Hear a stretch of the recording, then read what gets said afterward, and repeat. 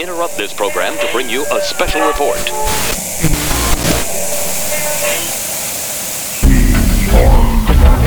A robot.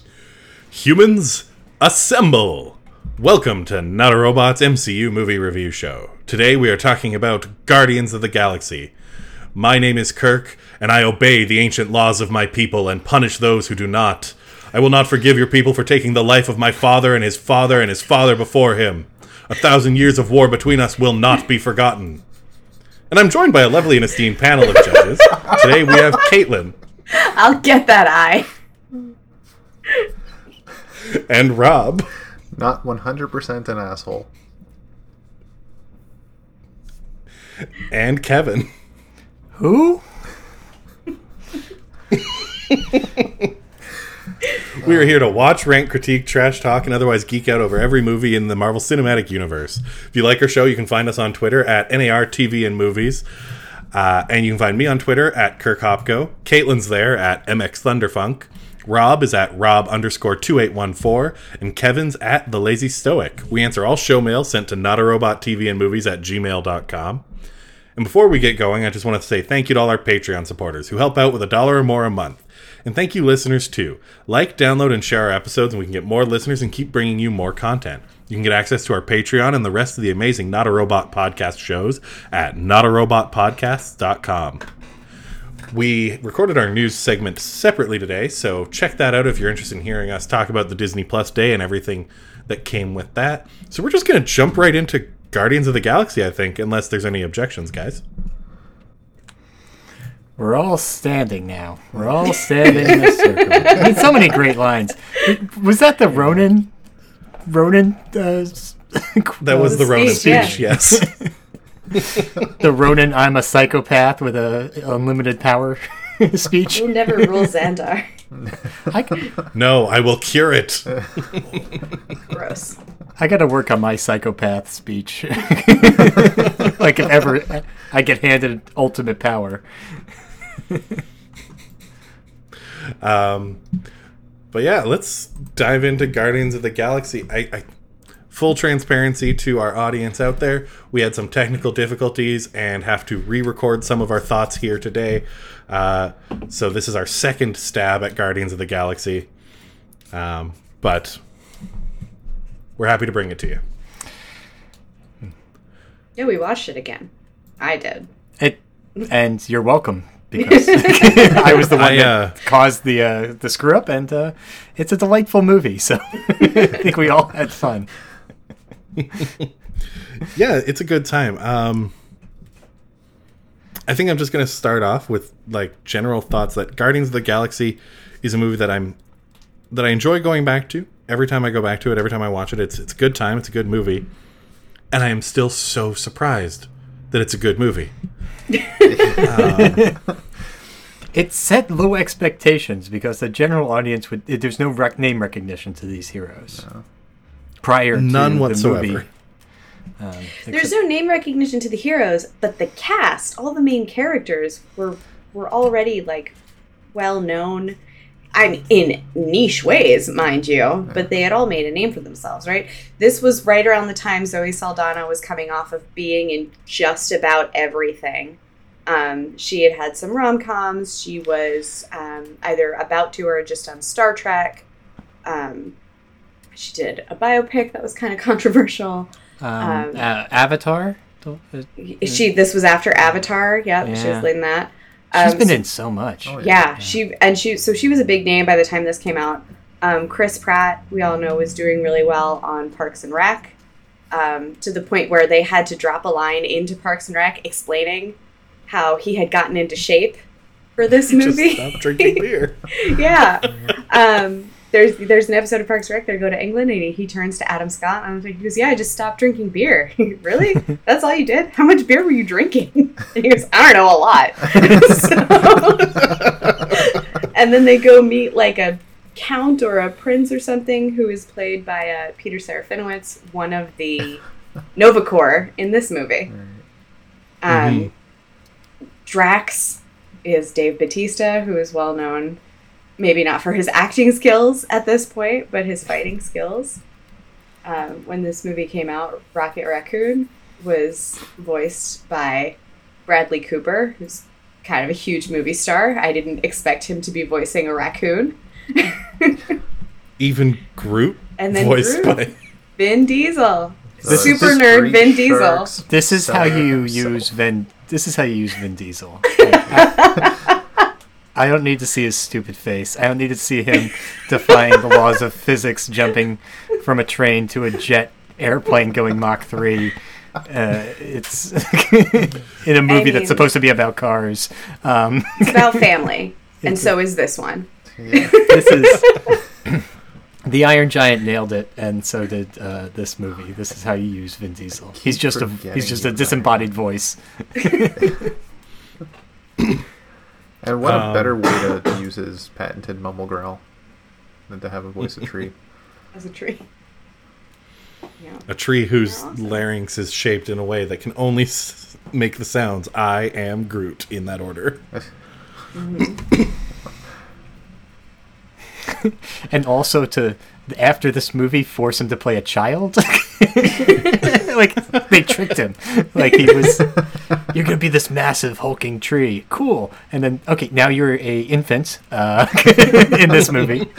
Would you not And they're trick like- Vin Diesel if you had the chance? Yeah, this whole series is trying to force Vin Diesel to grow up emotionally by revisiting his childhood as a baby tree.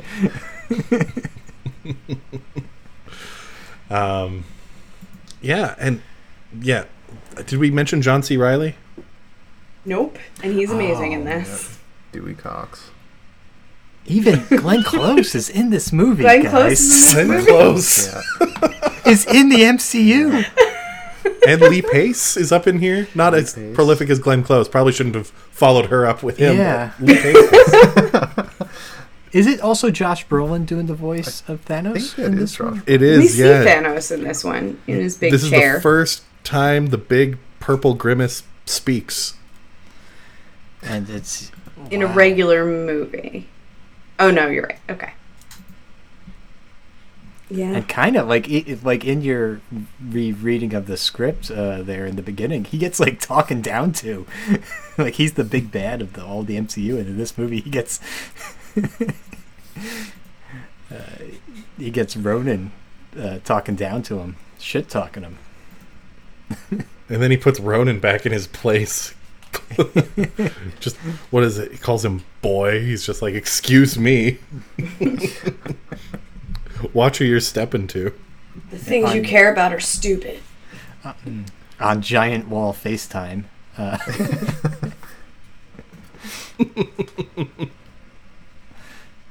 This movie's fun.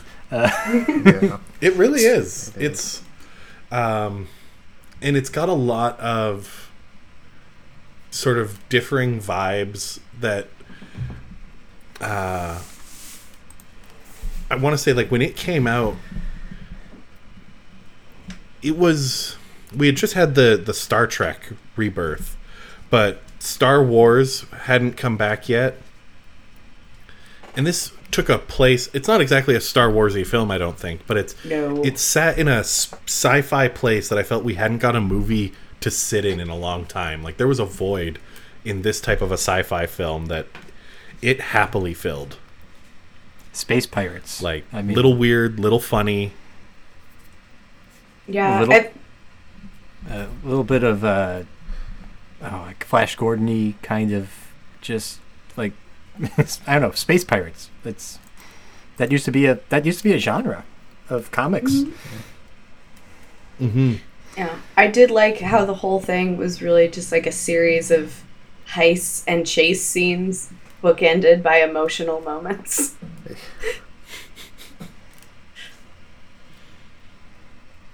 And It this really was, yeah. also creativity. Like, there are creative things going on. Like, it's not just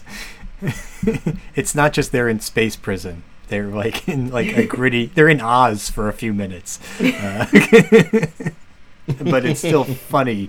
But it looks grimy and everything looks real. And also, like the set dress, nothing looks like other Marvel films. Like, you can see that it looks like they're on a green screen, or other very CGI heavy movies. This movie never feels like it's on a green screen. Everything feels tangible when you're watching it. I mean, how many other sets can you go to and then have a black light and it looks like a Jackson Pollock painting? It just went deep. Oh, so gross. So gross. Which, again, and also, just raises my question, how does a space raccoon know who Jackson Pollock is? How did Quill? Yeah. He left Earth when he was like... What, 7? 8? 6? 7? What year was it? Because I don't think his age is 88? relevant. So I knew who Jackson Pollock was at a very young age because he was referenced in a movie I watched called All I Want for Christmas with Thora Birch. Oh, I love that movie. Also, a mouse goes missing at one point. It's a Yes. great movie. Check it out. But Leslie Nielsen plays Santa Claus. they talk about Jackson Pollock in that movie, like, kind of a lot for a family-friendly Christmas movie. The teen love interest of the older brother talks about being a fan. So, I feel like for whatever reason, Jackson Pollock was like the go-to modern artist to reference throughout a lot of the 90s. 1988 is when Quill left Earth. Okay, so it might be a little early. So he's only seen one season of MTV's The Real World.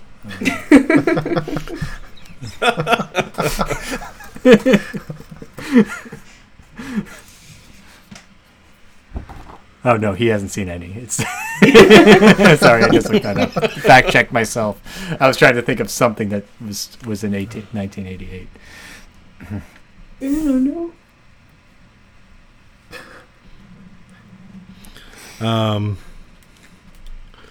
But yeah, no, I think this movie, the heists from the shenanigans on Xandar, right into in the prison, into, do they go to nowhere after the prison?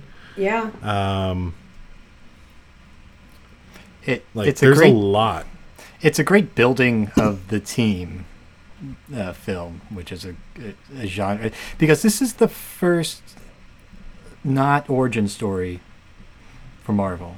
It's the first, not the first team-up movie. Technically, Avengers is the first team-up movie, but this is the first one where you're getting introduced to the characters in the same movie that they're teaming up, and this one does it perfectly, and I think other Marvel team-up movies don't do it as well as this one. Yeah, I think that we get the backstory, we get the origin stories, really, of pretty much the team in a way that doesn't feel like we're getting a lot of exposition. That's not like bogging us down with a hero's quest or anything. And I think that's partly because they don't really consider themselves heroes, right? Even by the end of the movie, it goes, all right, what are we going to do next? Something good, something bad, a little of both. They're all out for themselves. Yeah. And then all of their interests start aligning slowly. Well, and that's, I do love, because that's a recurring theme in Guardians of the Galaxy, just kind of for a long time, was they're just trying to survive, but they seem to always be the first to volunteer when things are absolutely outrageous. Because what did the galaxy ever do for me? Well, I'm one of the idiots that live in it. Like, they can't walk away from big evil, but they also aren't good guys. Like, they're like, nothing threatening you right now? Cool, I would like to rob you. But end of the world? Fine. Let's help them out.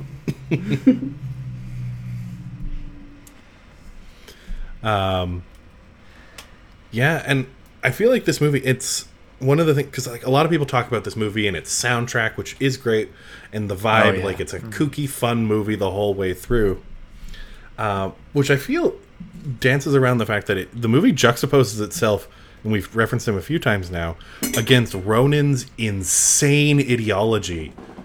As like one of the more like hardcore, serious, bordering on hate crime and I would say amounts of it goes racism. past bordering. I think it's directly a hate genocide. crime. I think genocide steps over the line, particularly when you're just destroying an entire planet.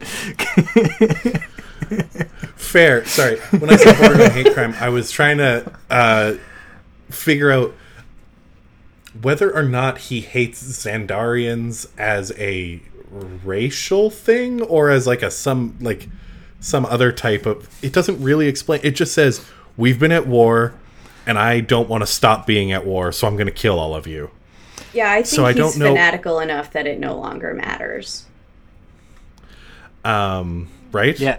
Yeah, I think that's and- pretty much like any general in a war never wants the war to end. Like until they win, until they've completely conquered their enemy. It's And like, I don't know, his ship, the Dark Aster, is so, it's literally like, it almost looks like, gives me vibes of like the xenomorph ship from Alien. Like, everything's black and horrible in there, and everything out in the universe is just like brightly colored. There's puddles of yellow goo and weird brightly colored spaceships, and even the prison is nice and wonderful by comparison to Ronan's just like military like mean okay. negative emotion boat.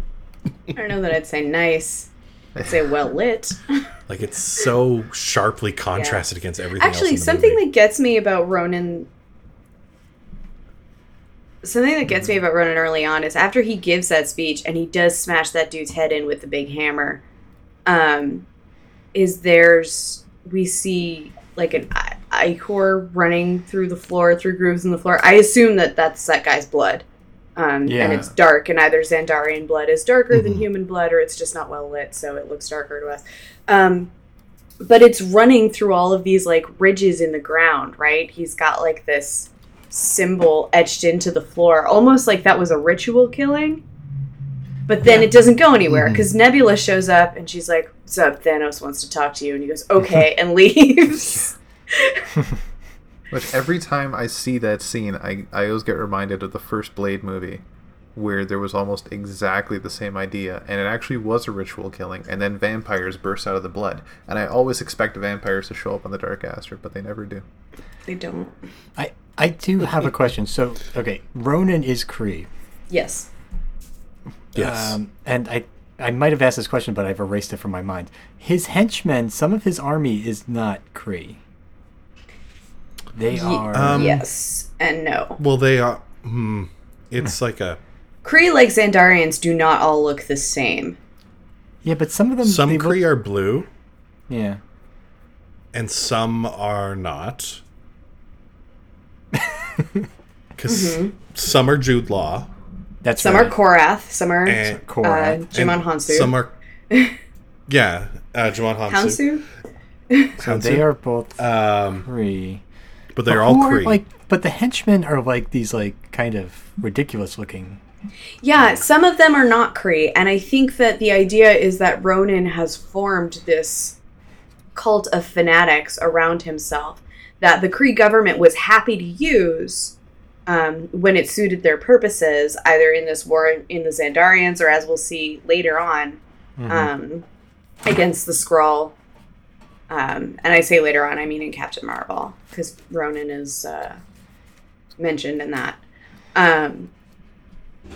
But once the war is over, the peace treaty's over, they're like, I don't know about that guy.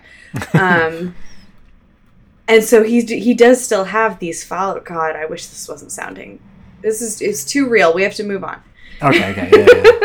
Yeah. Okay. Sorry. Yeah. So. But yeah, So he's a Kree fanatic that believes in Kree supremacy, but also he has formed a coalition of different races. So yeah, so hypocrite. Continue. I'm also not 100% clear on if I don't think it's a coalition necessarily. They might all be loners from Thanos. That's true too. Like- Yeah, that's what I'm getting. They look like some of them look like Chitauri, but like with worse outfits.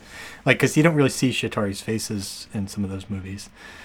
And that's probably just an easy way of doing makeup on set, like not having to do everybody in blue face paint. Just put them in these helmets. elaborate helmets. Yeah. Well, and they still, like, we had a movie all about the Kree military, and they didn't explain why sometimes some of them are blue. I mean, some Xandarians are pink.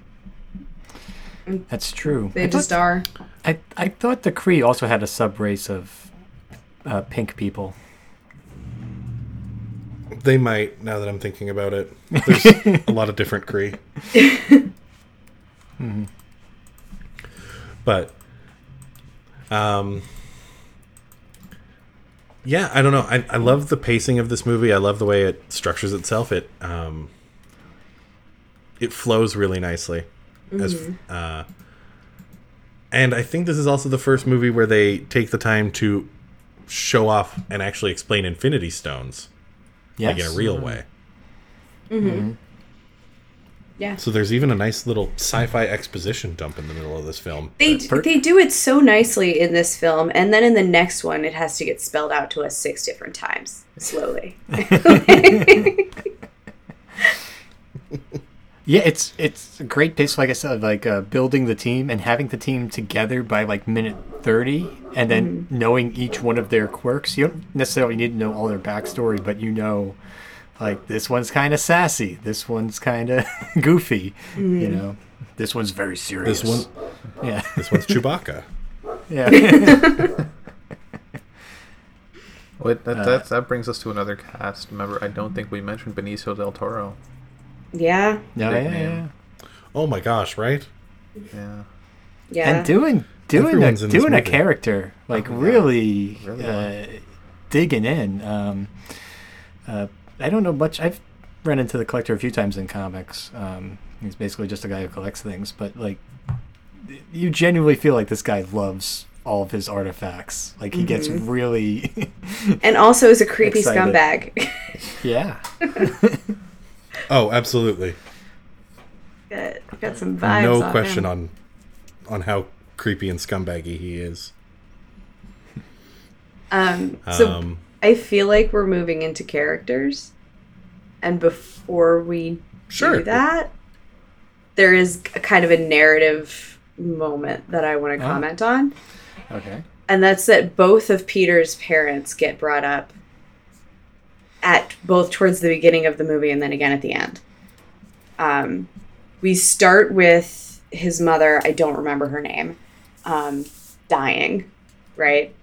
And asking him to take her hand, and he doesn't because he's scared and he's sad and his mom is dying. And then, you know, he sees her again once he's got the stone and everything's going whoosh. But early in the movie, not at the very beginning, but fairly early, one of the Ravagers is yelling at Yondu, "You're too soft on that kid. You've always been too soft on him. We should have delivered him like he asked. He was cargo." And then again, one of the last scenes in the movie, Yondu's on the ship and he's saying to Sean Gunn, whose character's name I can never remember. It's like, yeah, it's a good thing we didn't leave him with his dad. That guy was an asshole.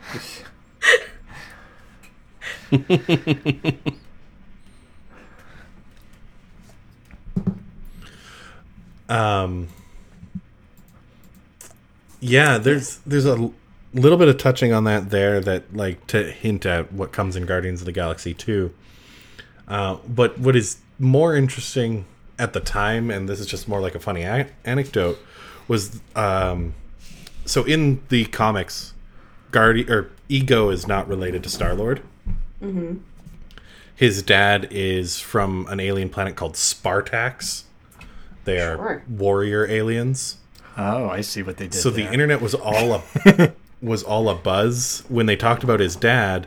At the time when this movie came out, everyone was like, "Oh my God, Spartax! Oh, they're gonna tie in this thing and this thing and this thing," and that didn't happen. I appreciate the change because I think it would have been a little bit. I don't know. It's a little, Jason the Spartax is not a great storyline from what I've read. Mm-hmm. He's kind of just like another Ronin, actually, when I think about it. Sorry, go ahead.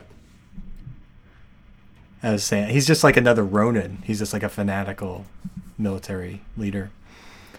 I mean, when I first read about Jason, I honestly just got the vibe of him as can't remember the guy's first name. Summers of the Starjammers. Oh yeah, that's how I was when I asked like how. I wasn't sure who the Guardians of the Galaxy were, and a friend of mine who knows I'm into X-Men comics said, "Oh, they're like the Starjammers," which is Scott Summers' father, and a team of space pirates running around the galaxy.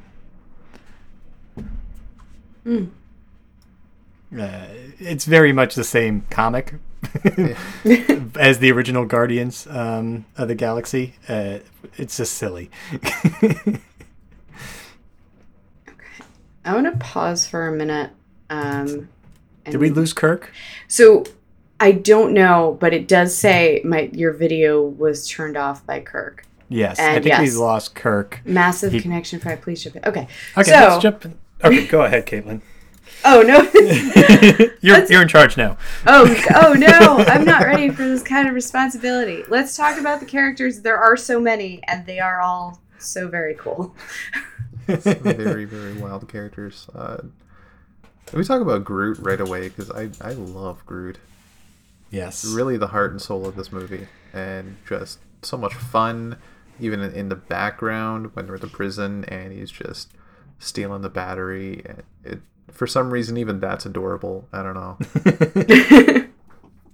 And this is like his movie. Like he dies in this movie and is resurrected, but in another jump from the comics, he is not the same Groot. He does not retain memories, so he is more like a child at the end of this, just his own thing, and he's going to know is this. There's something really poetic to the fact that like what Groot has to do, he's sacrificing himself, and he knows that like this group is a good group to raise his offspring, which is really touching. Yeah, I think so. It's There's Chris Evans on a motorcycle going around Caitlin's house. I'm sorry. Always when I'm right about to say something, like I'm 2 words into a sentence. It's gonna Chris, you're zoom not by. in this one. Just wait until next week. But I think, it's Groot sacrifices himself for this group of people, like one of whom he's been traveling with for a while, and the rest of whom he doesn't really know. And I think that, if Groot doesn't save everybody else, right, falling out of the sky in that moment, are they all prepared to help Peter with the stone in the way that they do? You know what I mean? Mm-hmm. Does Rocket care enough to put himself on the line if Groot hadn't just died saving them all? I mean, if Groot hadn't just died saving them all, I think they'd all be dead. There is that. Yeah. That's a big part of it. You're right. They would be too dead to do anything. but you do make a good point. Like that sacrifice really drives home an emotional connection for a lot of them that was slowly being built throughout the movie, and then that sacrifice. We are Groot. Just okay. Now we're family now. Yeah, we're gonna do that what we made can me to cry help a each little other. bit. Oh yeah, I cried 3 different times in this stupid movie.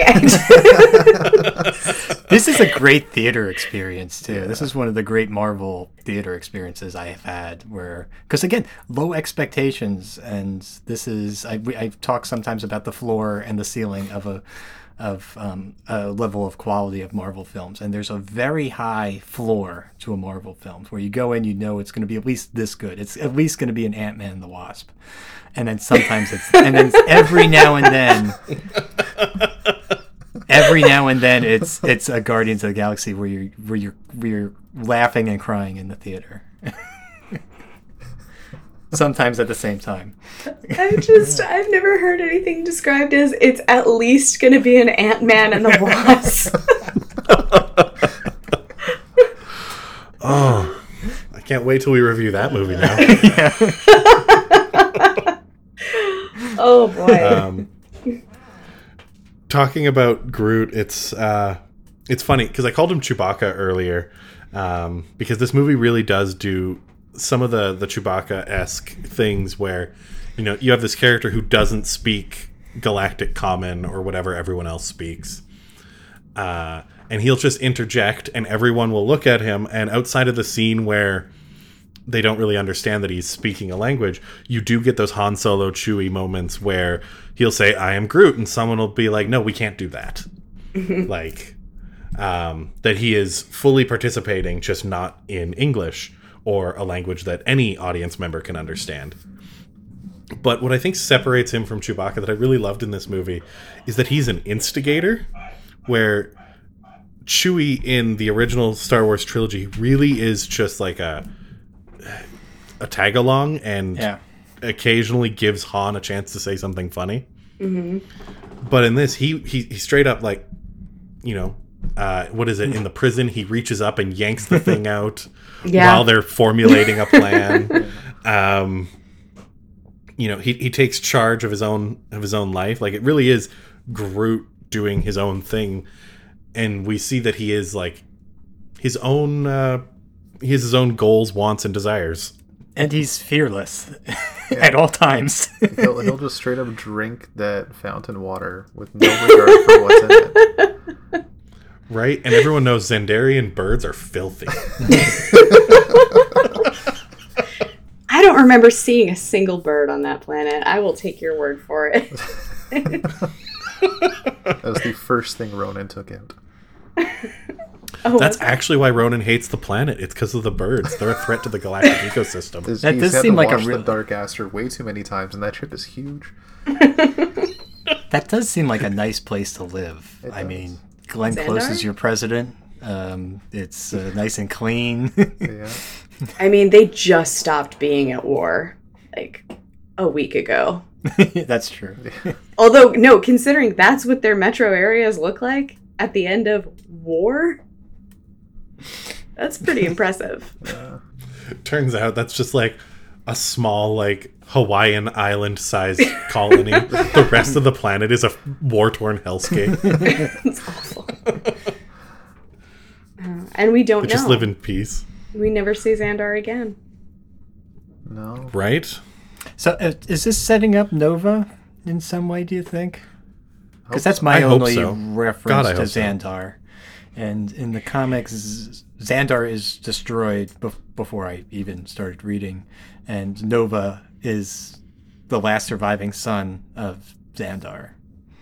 In the comics. And they named him after the police force? Well, he they download essentially the Nova Guardians, all of their resources, all of their knowledge, all of their everything into one Nova helmet. Mm-hmm. And so when he puts it on, he can access essentially the entire legacy of his people. And it has like this, it gives him a suit with powers. Okay. But is Nova like his hero name or his regular name? So Glenn Close is Nova Prime. Right. Indicating that she's the military commander-in-chief. Right. But I assume when she goes home, her name is like Linda. It's not her. Nova is his superhero name. There are two Nova superheroes. Their names are Dick Ryder and Sam Alexander. You said that with so much. I tried to get through it. Oh god, I've never made that connection. Holy shit. I don't know if that's real or not. I can't.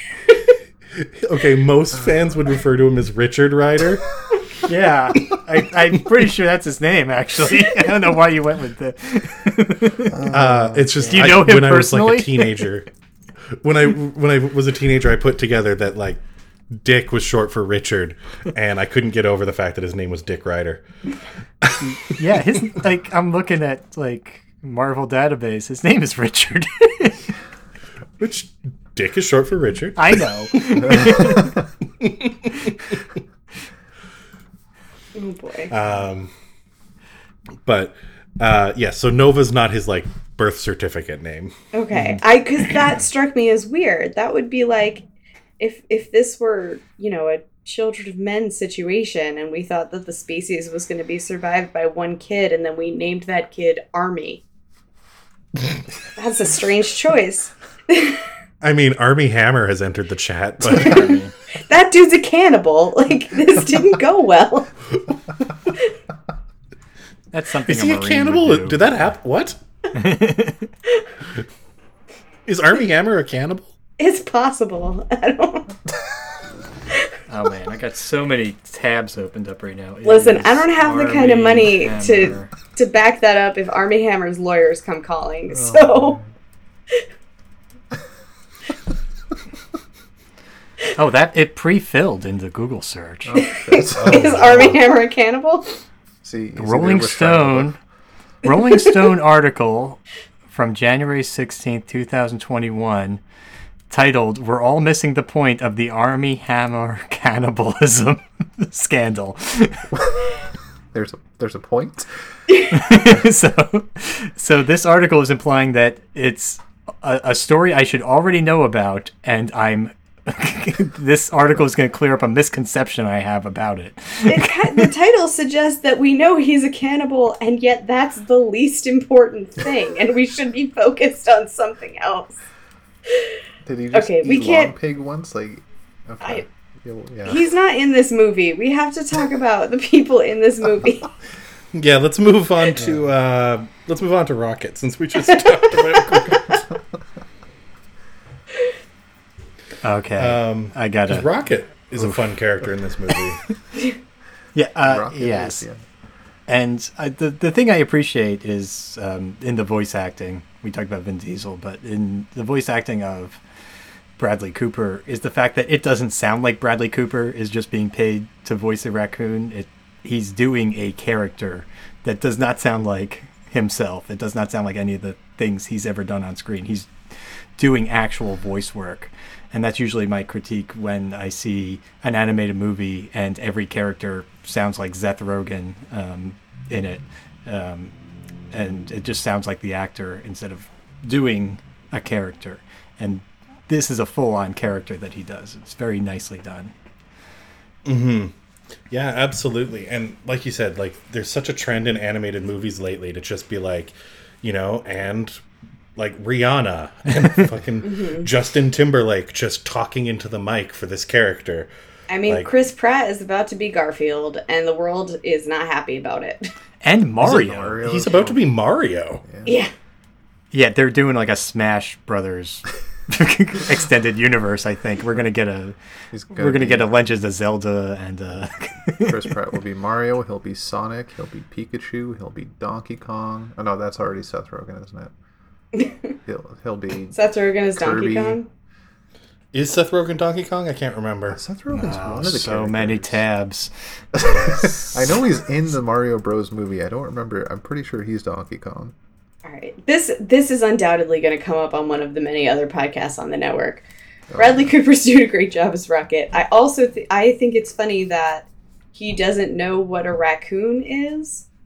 And when Quill first brings that up, he's like, "It's what you are." It seems like he knows what a raccoon is because he is Terran. Another note: I love when movies say Terran instead of Earthling. Earthling is a stupid word. Say Terran. But then later, the Zendarian, the Nova Corpsman, played by Peter Serafinowicz, calls him a hamster. And do they have hamsters on Xandar and not raccoons? They do, but they look like raccoons. They have raccoons, but they're called hamsters. Well, that's the fun thing this movie does, because the dialogue moves so quickly, is that they don't have time for language barriers. Mm-hmm. Even though they kind of make fun of Drax for his, and we'll get to Drax. I'll end by going back to Drax, but like, the aliens just speak English, and that allows you to have fun with the dialogue, make jokes, like calling somebody a hamster, having the audience get it, without having, I don't know if those jokes have the same impact if you would say, "Oh, you look like a squiggly," and you have to assume a squiggly is kind of like a furry animal that they have on whatever planet that guy's from or something. Mm-hmm. So it's by doing that, and they kind of logic it by saying they all have universal translators on, so they're all speaking to each other in some sort of common language, and it's just being presented to us as English, which is, I think, really cool going forward into Marvel Universe, because it just allows for this snappy, fun dialogue where the audience instantly gets it, but then also allows you to have characters like Groot who have different barriers to language, and Drax, who just doesn't get the concept of figurative speech. Mm-hmm. Is that it? Yeah. He doesn't understand metaphors, or he's very literal. Right down to murdering someone with his bare hands and then saying, "That's dragging my finger across your throat." Because... Yeah, he has a real arc there where he figures out what a metaphor is, but uses it poorly.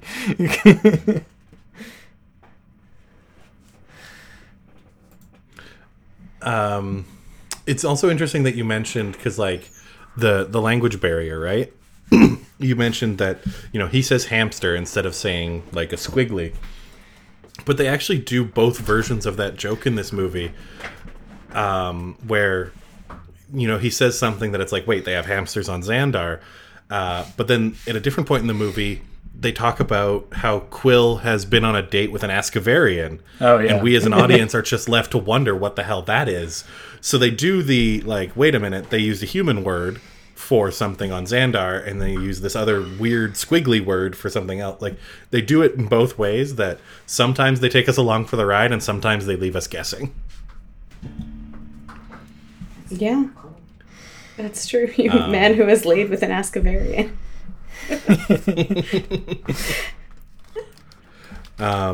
And yeah, Drax is such a cool character in this movie, which is weird because, like, and I'm not going to belabor this, but he is so unlike his comic self, but he's still a really compelling character. Yeah, and I wonder if that's a little bit of Josh Whedon's, like, no, well, this isn't Josh Whedon's. Who is this? James Gunn. James Gunn, sorry. The James Gunn kind of-ness of, like, making things a little bit too fun instead of too serious. But then again, Gamora is still a very serious character. Yeah. I think they're all very serious characters in their own way, and that's something that Rocket addresses, right? Drax is talking and he goes, "Oh, boo-hoo, my wife and daughter are dead. Get over it. We all have dead people." And I think the idea is like, yeah, things can be fun. Things don't have to be serious all the time. Life is hard, and we're all fucking miserable. So might as well, have a laugh while we can. That's true. There is some real darkness on top of all the sweetness that's in this movie. Mm-hmm. And if they were going to include Drax's comic book accurate backstory, it would take half the movie probably. Because there's a lot. Oh, absolutely. And he's technically a legacy character too, because his code name, the Destroyer, was used by somebody on Earth well before he was. And that's just a whole, like, they don't have to include that, but that's a whole can of worms they have to address. So to boil it down to what they have, I think is fitting for the character and fitting for the movie. Mm-hmm. Yeah, and I only bring it up because, like, it's a bit of a small shame, only in the context of, like, if you hear Batista talk about it, he has voiced that he's a little bit bummed. Like, he likes what he's done with the movies, but he's a little bummed that he never got to bring Drax on screen in the way that Drax was in, like, the stuff that he was shown as, like, to play Drax. Because Drax in the comics, he has a ton of superpowers. He's incredibly powerful because he was genetically engineered to fight Thanos, and he can go toe-to-toe with him, like, pretty well. Like, he's a super powerful character in the comics. And then in this one, he's kind of just a violent dude with a couple knives. I mean, he's very skilled in combat. Is he? How many people does he fight in this movie? We see him take down, like, a swarm of accusers. And didn't he do some, like, flippy shit too? He also, during the prison break, is fighting guards in pairs instead of one-on-one. Okay, so he's a bit tough. He seems to be... He rips a security drone in half with his bare hands. Like, he does some stuff. I think strategy is where he's lacking in skill. He's not a great tactician, but he's strong. He's a decent fighter. And I think... No, I don't know what I think. Never mind. I forgot what I was saying halfway through that sentence. I guess my thing with Drax is that they didn't ever really give us any way to touchstone how strong him or Gamora or any of these people who may or may not be stronger than your average human, aka Quill, are. Like, we don't see like a comparative feat. Like, we never see Quill struggle to lift something that Drax can easily lift, or like, not that it would have necessarily added to the movie, but we don't have a frame for like, can Drax throw a car? Well, I think, is it possible that part of that is because, with the exception of Quill, who we find out is half not Terran, but much more powerful, right? So that's one reason. He may also be, in certain situations at least, stronger than the average human. He is able to hold an Infinity Stone. But this team is mostly genetically enhanced people. It's Rocket, who is the product of several experiments. It's Gamora, who had enhancements to make her a living weapon. It's, Drax. And then Groot is just, he's got his whole thing. So comparatively speaking, I think if we saw that, right, like Quill struggles to lift something and then Drax picks it up with ease, I don't think it's going to have the impression of, oh, Drax is really strong, as much as it's going to point out, oh, Quill is pretty weak compared to everyone else on this ship. Mm-hmm.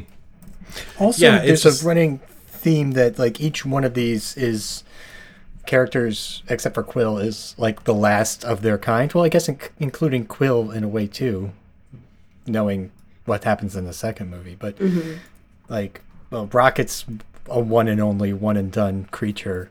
Mm-hmm. Groot's possibly the last of his kind because the Collector's very interested in him. That he's never met a Groot, and if he's never met a Groot, that means they're very rare. Mm-hmm. The Drax is a survivor. Gamora is the survivor of her homeworld. So, yeah, it does. On Gamora's police scan, it very specifically says she's the last of her kind. And I thought that was weird, because I remember Thanos only killing half of her people.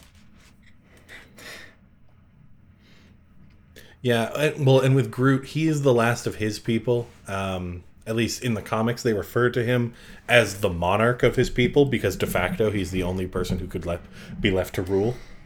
Mm-hmm. And that's a whole thing. I mean, you could argue that about any last survivor of a species. Yeah, just like Nova. Ooh, I'd love to be the last of the species. That's kind of like an old fairy tale trope, too, isn't it? Like, you're the last survivor of this monarch, and you need to come back and rule the kingdom. Right? Yeah. Like a Sword in the Stone kind of situation. Also, The Princess Diaries. Oh, yeah. Which was a fantastic movie. We'll be covering on a Patreon Plus special. We'll cover the Princess Extended Universe. Is that phase 3 or phase 4?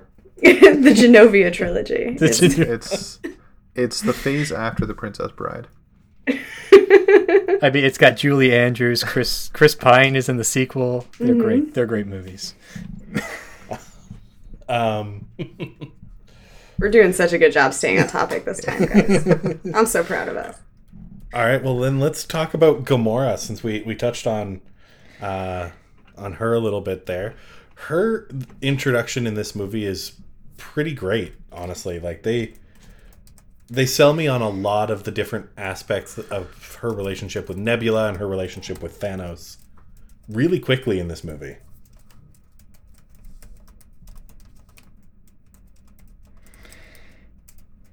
Yeah, we find out when Quill does that she wants to betray Thanos, and believe her, or at least I did right away. Like, I didn't spend the movie waiting for her to be just kidding the whole time and turn them over to Thanos. Although, why? Why did we believe her right away? Because she wasn't lying? I know, but lots of people aren't lying in movies. That doesn't mean you believe them right away. She's possibly I just didn't have a better reason. She's possibly the least selfish character. Even though she grew up under this tyrant. She's just trying to protect the universe. Mm-hmm. Yeah. And everybody else is out for themselves. in different ways. I mean, I think Thanos, as far as like a parent goes, first off, I think he, in whatever sense of the word, I think he believes himself fair. Oh yeah, he definitely does. And he talks later that he never taught her to lie. So I don't think that like he would have taught her the life of a dishonest scoundrel. Because he's a militant psychopath, but he's not a criminal in his own mind. Yeah, and she does talk about honor at a couple of different points. He's almost raised her to be too good. Mm-hmm. That he can't convince her to be evil with him. Yeah, so this is he screwed himself. Yeah, and juxtaposed to the other daughter, Nebula, which later on really becomes a character. Not only in these films, but in the crossovers too. More so than I would have thought. Yeah, absolutely. They, well, and her being, I believe, and this is spoiler for much later, being one of her and Rocket are the only surviving members of the Guardians for a little while. Yeah, they are. Yeah. And she becomes integral to like a full-on Avengers movie at one point. It's very interesting. Or it's interesting that both Gamora and Nebula are both totally down to destroy their father, but they just team up with different teams. It's because she full-on just devotes herself to Ronan, and she's fine getting her hands dirty, blowing up Xandar if it means taking down Thanos. But Gamora's on the other side, on the other team. So they both have the same goal. They just wind up on opposite sides of the war. And they wind up resenting each other, which I think is like, that's an unfortunately realistic angle or view on what can happen, I think, to two people who are both caught in the same abusive situation, right? Is that they're each making a plan to get out. They didn't come up with it together. They resent each other for abandoning each other, or for not getting each other out sooner, for getting themselves out any way they can. There was never any I'll come back for you in Gamora's escape plan. Yeah. I kind of assume they both thought the other was more loyal than they were. And they did say that at some point. I don't remember if it couldn't have been in this movie. It might be in the next Guardians movie. But, Gamora is saying we could have been sisters all this time. And Nebula goes, how could I ever have trusted you? You were always his favorite. Like, every time I didn't measure up to you, I got beat hard. Like, this terrible animosity between them that comes from the fact that they both have to cope with the abuse that they're enduring in different ways. Great movie. It's crazy that this movie is written so well. Sometimes I'm just like, for something with like where they visit the giant head of a celestial, which is a mining colony. It's just such crazy stuff. Right? Absolutely. There's so much to this movie. And like Gamora's relationship with Nebula, and even like her weird budding emotions with Quill. Sorry, I won't fall for your pelvic sorcery. Gets me every time.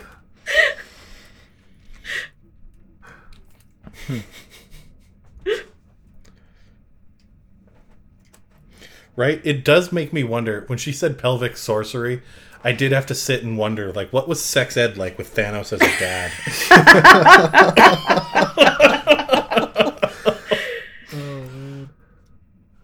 I actually think he'd be pretty progressive as far as that goes.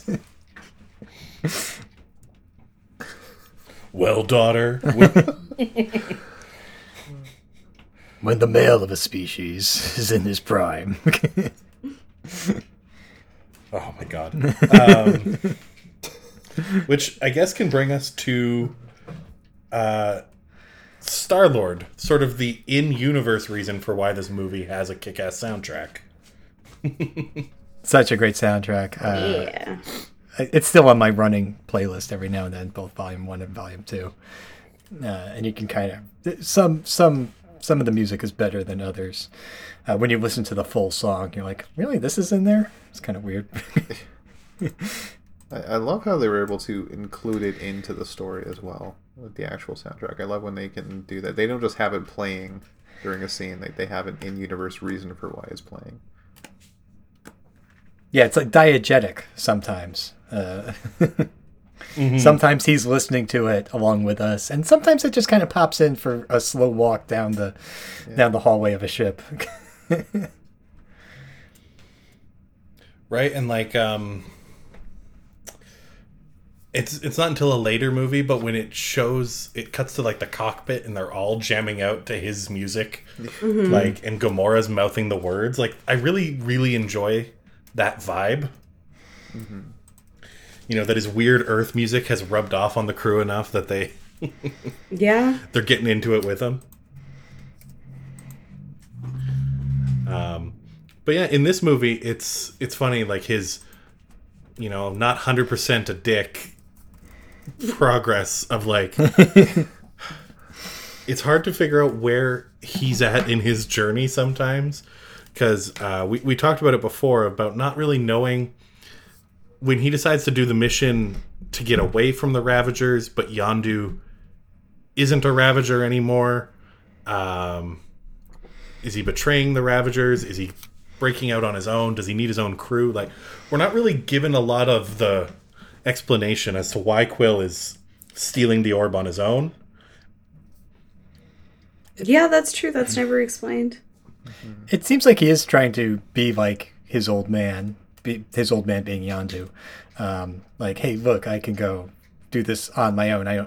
He doesn't want to be in Yondu's shadow anymore, but he wants to be just like him. And that's why he's stealing the orb to go be his own kind of space pirate. I heard Quill described, or the Star-Lord from the movie described this way, that he's kind of like a kid who grew up watching Han Solo, but believing Han Solo would look way cooler with Boba Fett's helmet and rocket. and that's how, like, he dresses himself. Like, he dresses himself in like a cool guy way. He thinks he's the coolest guy in the room at all times. Yeah, I mean, right down to trying to force a nickname. Like, he's so excited when Korath comes back and calls him Star-Lord, right? He goes, finally!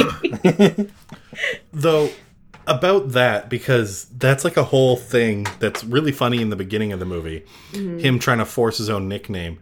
But at the end of the movie, when they revealed that was the nickname his mom used to call him when he was a little kid. Yeah. Like, while sweet, like, there's a lot of things my mom called me that I would not want the galaxy to refer me to me as. So it just, there's like this weird, well, they wouldn't know that your mom made it up. True. They wouldn't know that, but I don't know. It just gave me such a weird vibe when it was like, oh, the reason he wants to be called Star-Lord is because that's what his mom used to call him. I don't know. Because she once had a fling with an alien.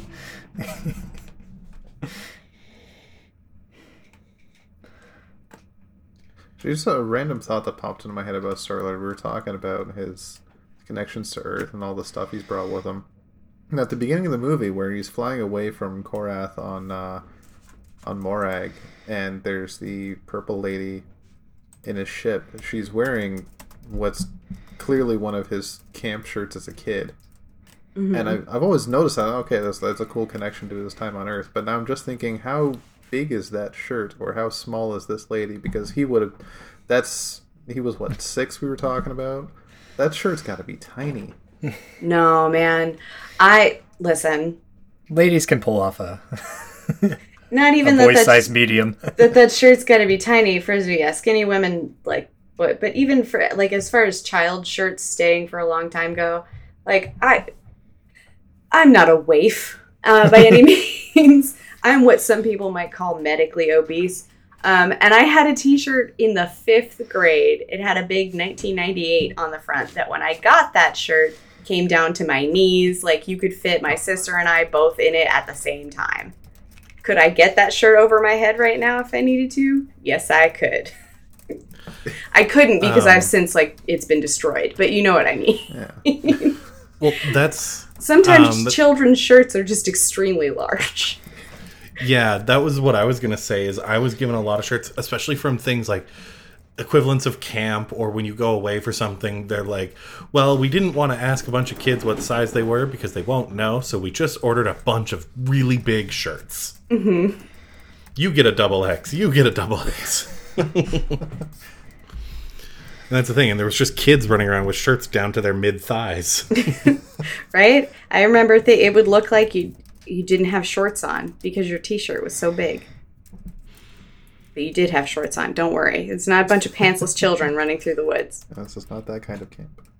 No. It's not that kind of camp. Oh. Yeah, and honestly, Star-Lord's journey in this movie, when I think about it, is the one that, like, I have the most trouble, like, succinctly summarizing, because he set out sort of trying to be like his own man, trying to be selfish and steal something, and then he bounced around prison and some group heists, and by the end of the movie, like, he's just like cool with being a team with this group and they all just leave together. But I just never really pegged down what his motivation for going through anything is, other than maybe just being really into Gamora. Mm-hmm. Which he is. Which, justifiable, but, like, I'm not 100% sure what drives him from scene to scene, like, because first he wants money, and then they're like, oh, this Ronan shouldn't have this, and he's like, cool, we should sell this, probably. Like, I don't know, he just seems like lovable rogue is his whole shtick. Like, he doesn't really have, like, a retirement plan beyond that. Mm-hmm.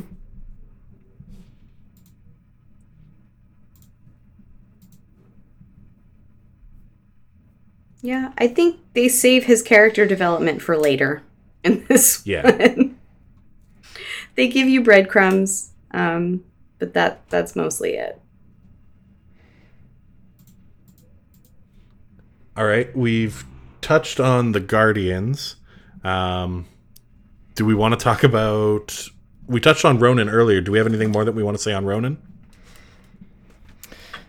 He's got a big hammer. I like that he's sticking with the judge theme.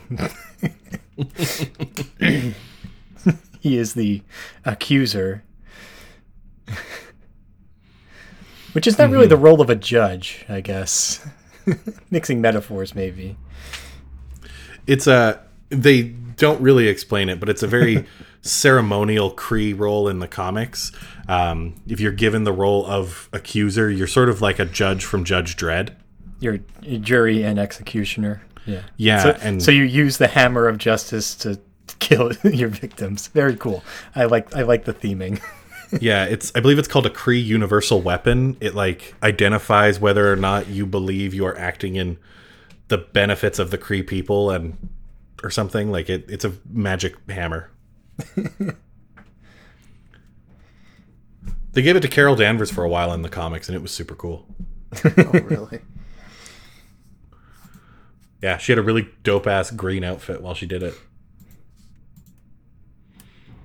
Are there any other characters we want to touch on before we... Yondu. Oh, yeah. Yondu. I love Yondu. So good.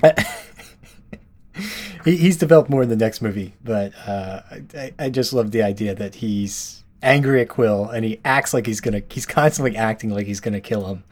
But he's always also looking for an excuse to just be like, all right, that a boy, you know? He's right? I think his biggest expectation for Quill is, I hope Quill screws me over with just enough skill that I can believably be like, ah, man, he got away from us. Like... it's a real, like, frat boy culture on that ship, right? I mean, they're all just kind of partying all the time. And his collection of like little porcelain doohickeys or whatever that he likes. And gets a frog, a little ceramic frog from the guy on Xandar. He really wasn't joking. Yeah. What a great turn for the actor too, Michael Rooker, known for playing like these badass kind of henchmen in 80s movies and being a tough guy, and then doing this like really goofy take on a on a character. Oh man, what is he when he's got the thing and he's making the noise at the guy? He's just like bibbity, like just like making fun of everything the guy says or whatever. Also, just creativity. The look of that guy that he's trying to sell the orb to. What a weird looking dude. It's just like everybody went the extra mile on the set deck, on the CGI, and the creativity of this world is so silly. Yeah. And the makeup team just did a fantastic job, and he wasn't named in this movie, but Taserface in the next one. Oh God, Taserface. Taserface. There's one more character I want to talk about before we move on. She's a pretty small role, but I think she's real important, and it's Karina. Mm-hmm.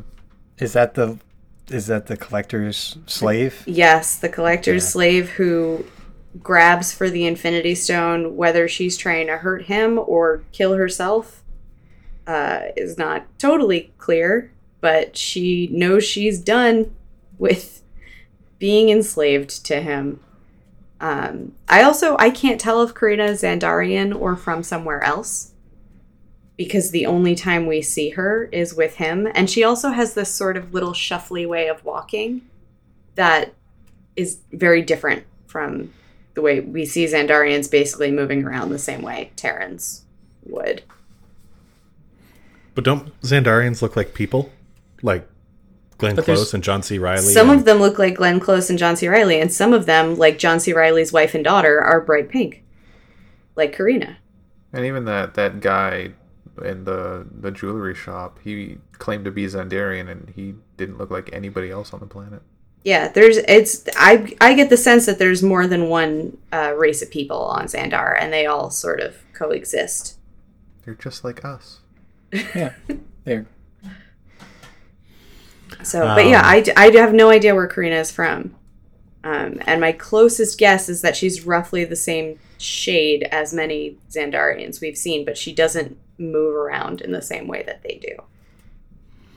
Mm-hmm. I almost want to say not Xandarian, only because there was that other woman that the collector had in a cage that claimed it was the slave before Karina, but she rebelled and now she's in a cage. And I think they looked exactly the same.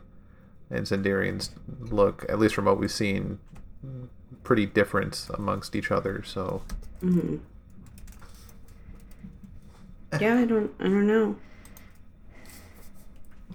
Yeah, weird vibe from the collector with the whole keeping people in jars, but yeah, and I think that's kind of a powerful moment that doesn't like our impression of the collector is not the same if she doesn't, make her statement and die.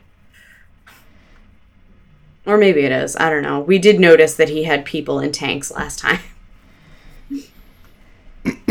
At the end of Thor.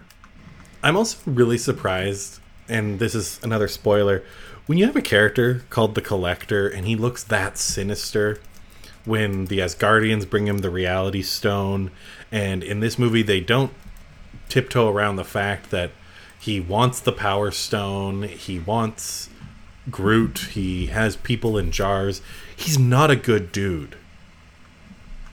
And he does not become instrumental at all in the Infinity Saga. Like, I thought for sure, he was trying to collect them, maybe on behalf of Thanos. Like, I thought they were definitely building towards something with this Collector side character. But aside from the fact that they just come back here to grab the Reality Stone, they never really pay off that he's sinister as hell, but he didn't really ever have like a other motivation. Well, he wants to, like, just own, like, everything. He wants to collect everything. Isn't that the end of his game? Yeah, that's his whole thing. Yeah, well, that's the thing. I just mean, like, he didn't ever really...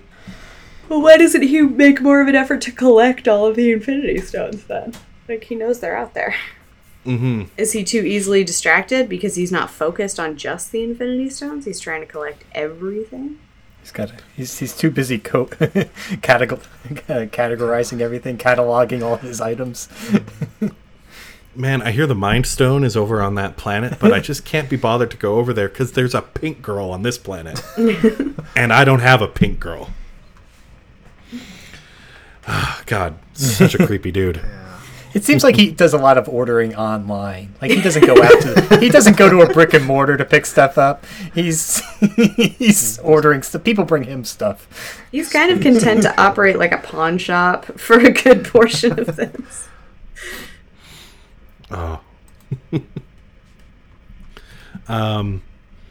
Yeah, so all right, now that we've passed through characters, movie stuff. I don't have a lot of notes ever on like the cinematography and stuff, other than this movie looks and feels good. Even the scenes that are just 100% pure CG, the Nova Corps net fighting the Dark Aster above Xandar, like none of that was real, but it was fun to watch. Mm-hmm. That was one of the other dumb things that made me cry, and I was mad as it was happening. Like, I was tearing up, and I was mad that I was tearing up because I was just imagining, like, they make a point of John C. Reilly later on being like, I have a family, as though that hadn't like occurred to you sooner. That's all I was thinking this whole time. We're seeing all these guys locked together in a net in their tiny ships, and I'm like, that's not gonna hold. And I'm just picturing all of those men dying alone in their pods and like never going home to their families and weeping in the movie theater during an action sequence.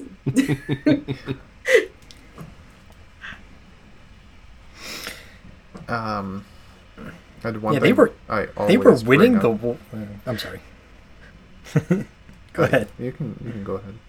I was just going to say, they were winning the war against Kree with that army? I mean, it doesn't... It seems like a very light force that was protecting Xandar. Yeah. Go ahead. I also have another detraction, sorry. I finally found that character of Karina in the Marvel database, and she is a category called Krylorian, and it lists her, the girl that Peter was hooking up with in the very beginning, Berit, and John C. Reilly's family all as Krylorians, but has no other information on this race of people. Okay. Interesting.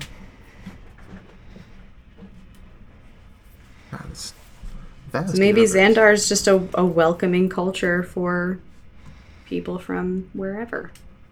Mm-hmm. It's crazy the amount of world building you can do with just makeup, even, and then writing shit on a wiki.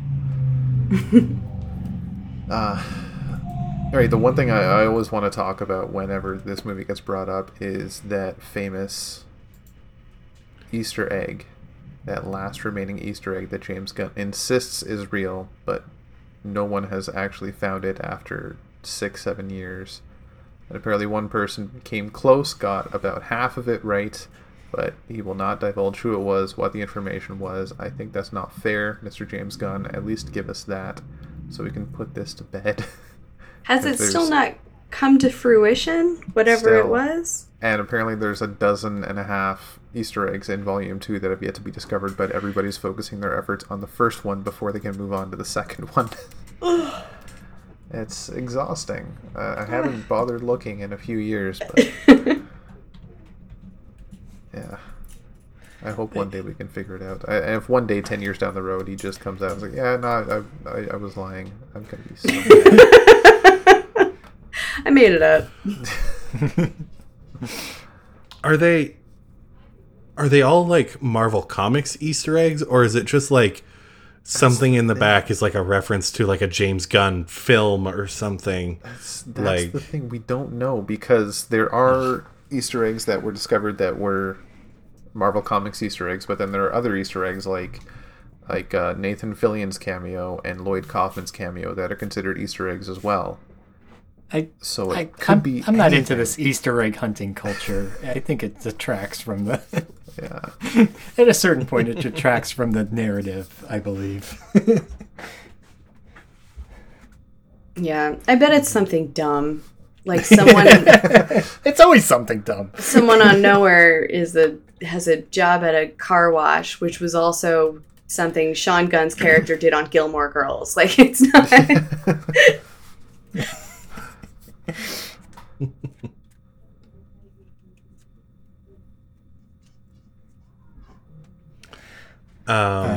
Kirk was his character on Gilmore Girls. Yep.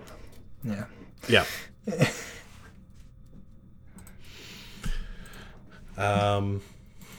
Yeah, I think the concept of there being like a bunch of Easter eggs in Guardians of the Galaxy is super cool. Like just littering them with stuff was really fun when this movie first came out. There was so much stuff in the background that people were pointing out in all these different articles. Like, oh, that's Adam Warlock's cocoon in the Collector's Vault. Oh, that's so and so. Oh, that's this. And that was really fun. That made it a fun time to be a nerd.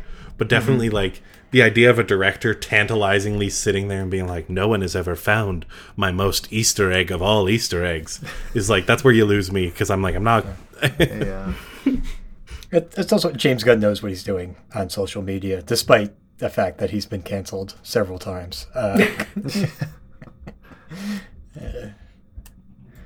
But he knows how to engage with an audience, I think, more than other directors who don't really engage at all. Yeah.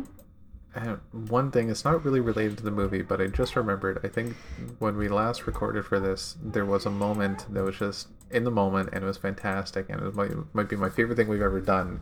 I'm pretty sure it was this movie, and we compared it to Full House. Yes! Okay, so I remember this. I remember the setup for this, and I want to get your opinions again. So Groot dies, as we know, at the end of the movie. And then he comes back, and he's a little baby, and he dies knowing that like his offspring will need to be raised by Rocket or like by this group of people, effectively, right? And so we discussed how like Rocket is his dad and Quill is his dad, so he's got two dads. And then we were trying to decide, does that make Drax like the Uncle Joey of this situation? Rocket is Danny Tanner. That's Bob Saget. Yes. And Rocket equally foul-mouthed to real-life Bob Saget. So. Yes. So not Danny Tanner, the real-life actor Bob Saget, who is saddled with the responsibility of being TV dad to an entire generation of people. And then, so the big question is Peter Quill, Uncle Jesse, or Joey? I think he's got to be Uncle Jesse. Just not as nice hair. He's obsessed with being cool. He's got to be Uncle Jesse. That makes Drax. That makes Drax Uncle Joey. It also, if he's Uncle Jesse, then that sets Gamora up to be Aunt Becky. Correct. But if Gamora is Aunt Becky, how can we make Nebula Kimmy? That's true. Yeah. Well, they're adoptive. You got to get a little bit flexible with it. Gamora and Aunt Becky have now both been to jail, so. Oh yeah.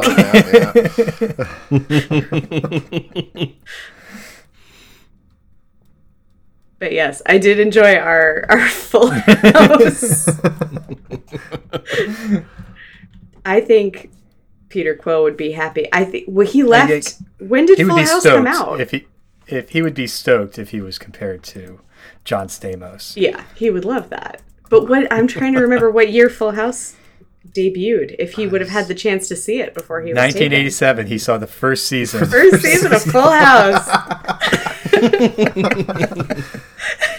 And he would still think. He would still think Uncle Jesse is super cool then too. Yeah. Oh, it would also make sense why he doesn't think Wanda looks familiar, because the Olsen twins would have still been babies. Elizabeth wasn't even born yet. And I am all for this as long as we make Thanos Urkel. For that one crossover episode. What? Oh, I'm just imagining the man. snap being followed by, did I do that? Oh, no. What have I done? We've gone too far. We've gone too far.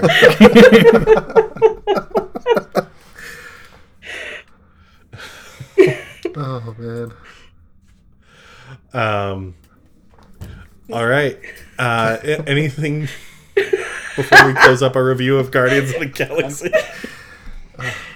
No, I'm good with that extremely important note. All right. Well, then I guess it's time to round out the show with our usual. Let's what's our favorite scene and score the movie on our scale of 1 to 10. Who wants to go first?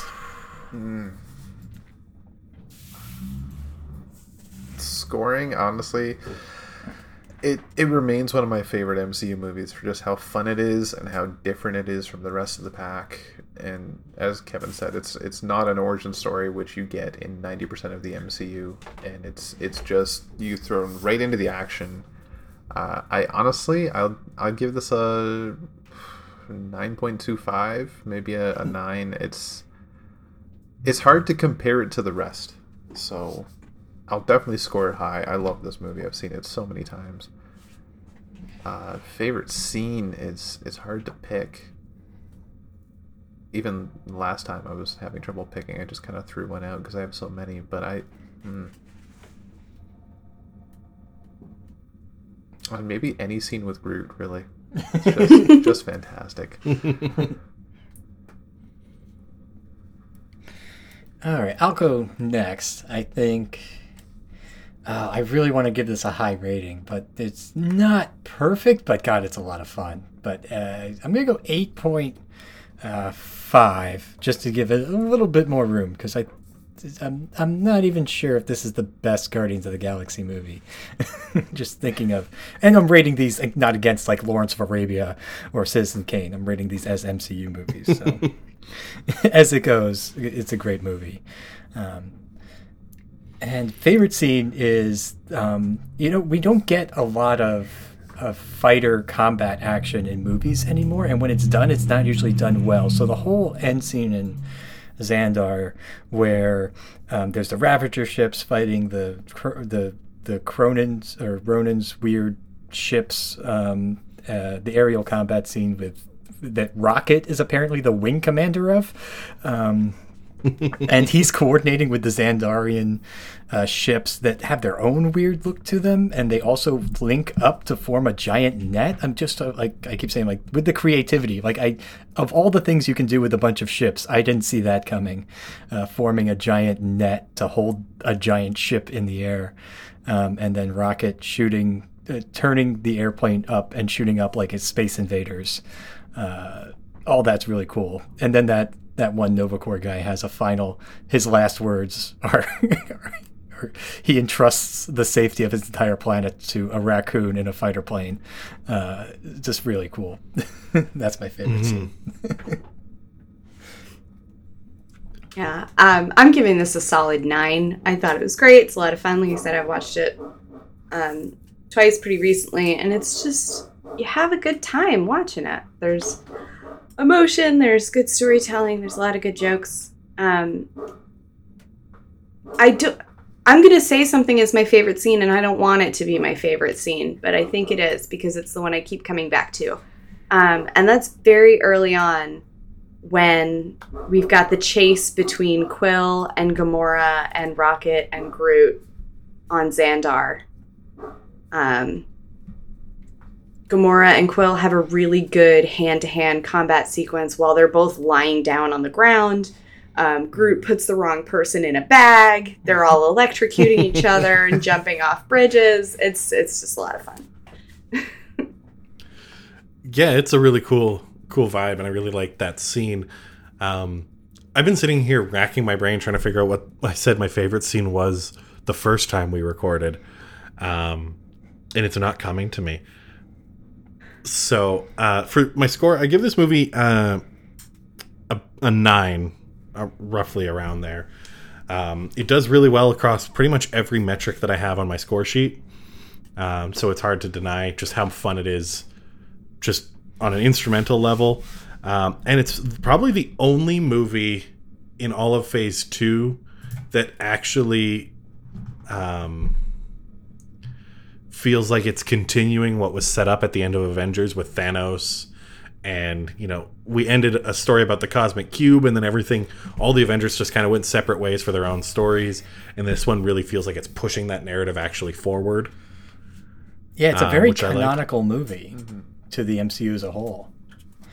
Which I quite enjoy.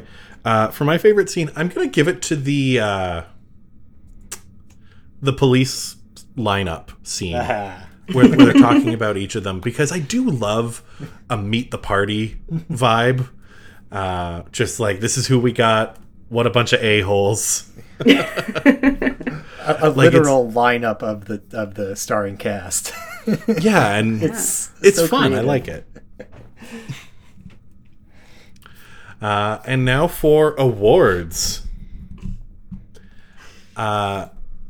For my first award, I'm going to give the Monster Kill Award to Yondu for killing that huge team of Ronan's goons with his magic dart arrow thing. Just kills like 15 dudes in 1 second. Like, and out kills them. Like, yes, when there's spaceships exploding, we know those people are dying. But there's not a lot of on-screen just straight up killing a dude in Marvel movies. And Yondu just drops a bunch of guys with headshots. I was going to give that a breath control award because he does it all with one long whistle.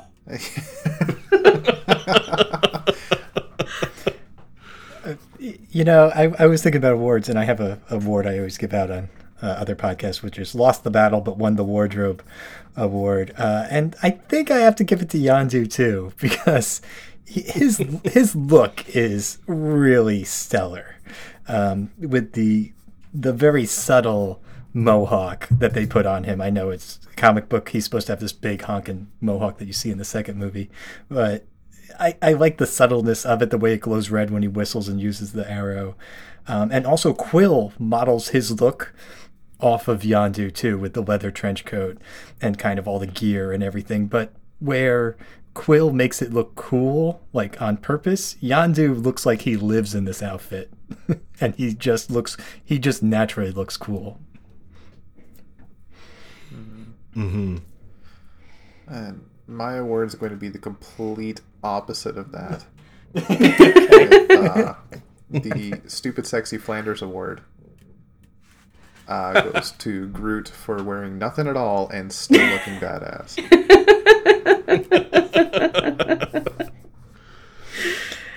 And he does show later that he can change his look, like by growing spikes before battle. And he still looks. He's got to pick off that one piece that's just out of line, and it looks so good. It's like shaving, I guess. Like he could walk around like with a bunch of green leaves hanging off of him, I guess, if he wanted to. Then he'd really be Chewbacca. He really goes for a particular look.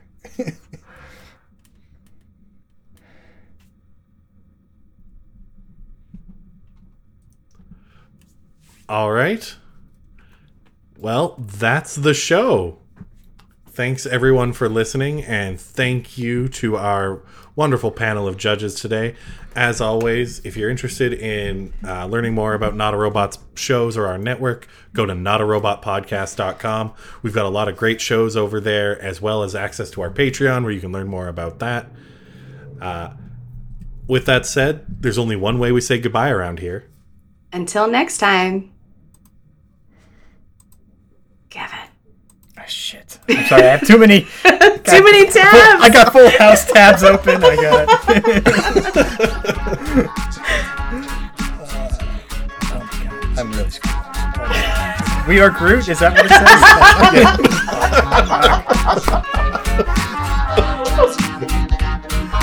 Perfect. And don't. And cut. Best episode ever.